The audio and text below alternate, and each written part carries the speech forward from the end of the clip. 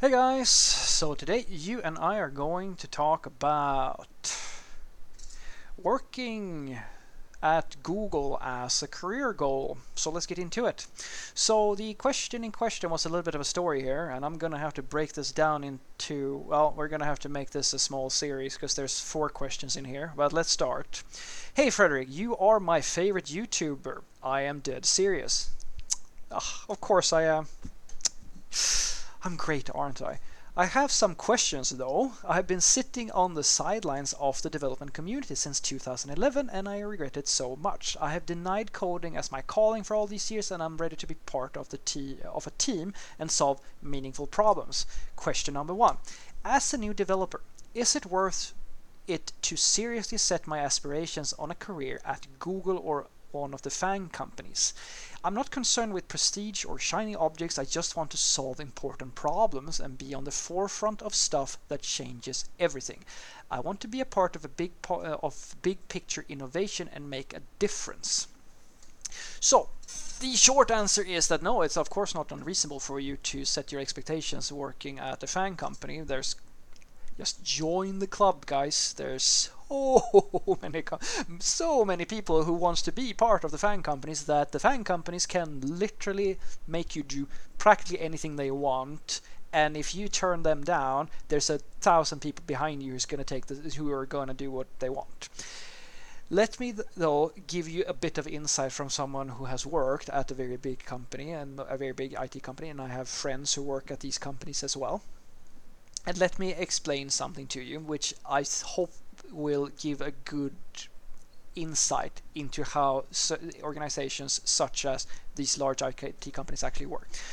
Guys, if you want to make a difference, there are more options out there than Google.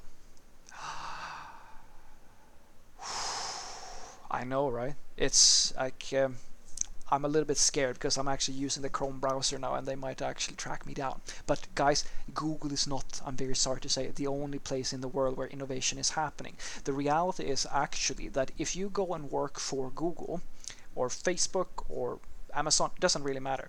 You have no guarantees that the specific project that you join is going to be something that quote unquote makes the difference.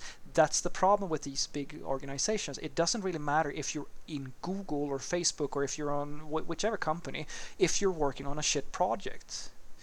When I've talked to these companies in the past, in recruitment discussions and so forth, the job offers that they have had for me has been for projects that, I mean, sure, it's Facebook or it's Amazon or whatever. Like these are really great companies. Nobody's denying that the label, like their brand, is really high value, but the product didn't seem to be something interesting. And that's the key thing here. If you want to make a difference, your focus should be the project, not the company. Because there are so many companies out there in the world doing much more important things than every single project inside of Google.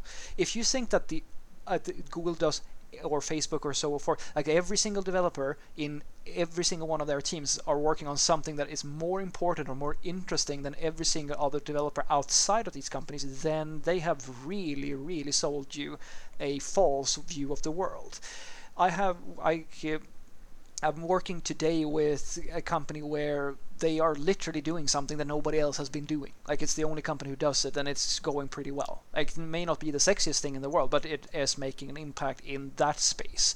And Google does the same thing. Some projects in these FAANG companies are really interesting and might be something that you really want to look into, and some projects are just going to be it might be some other project. When I at my last job I had the same situation. We were working on the main application in my specific team. We were working on the moneymaker, and that's the best place to be, because if you're working on the moneymaker, that means that you get all the funding, you get all the interesting, like all the attention, and you get all of the capacity and budgets and stuff like that. The problem usually is that you have no way of shimming in any improvements because you're like in delivery mode every single second of every single day, because you have no slack time whatsoever. But it feels great to be loved, to be the golden boys. That's well, there was a few girls as well. To be the golden people, let's call it that. That's great.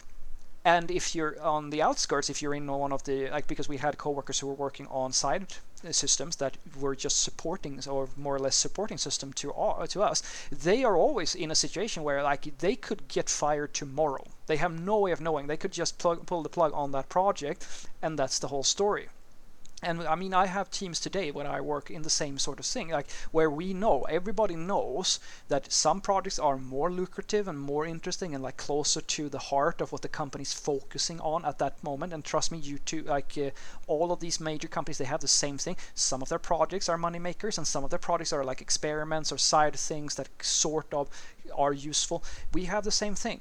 And I promise you, the second the money starts drying up or the priorities change or something like that, that's the first project that's going to go out the door. And if you're on one of those projects, you may have been at, like, the only thing that you're really going to have is either you can move to some other, because that's one nice thing about being in a big company. They will, in many cases, like, they will offer you an alternative. Like, we had the same thing at my last company when they pulled the plug on that project.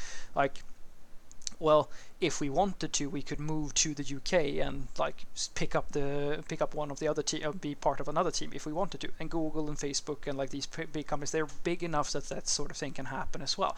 But I really want you to understand is that it's not about being part of a FAANG company if you want to make a difference.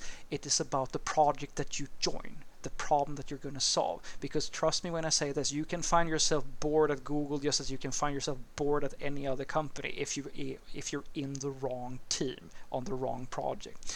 So what I want you to take away from this is that if you want to really be part of like big picture innovation and things like that, the focus for you should not be to join one of the FAANG companies. If that is your goal, then go for it. There's like, you're gonna have competition. There's quite a lot of people who want to be part of it because of this idea. Well, it's not just that, of course, there's a little prestige in it as well.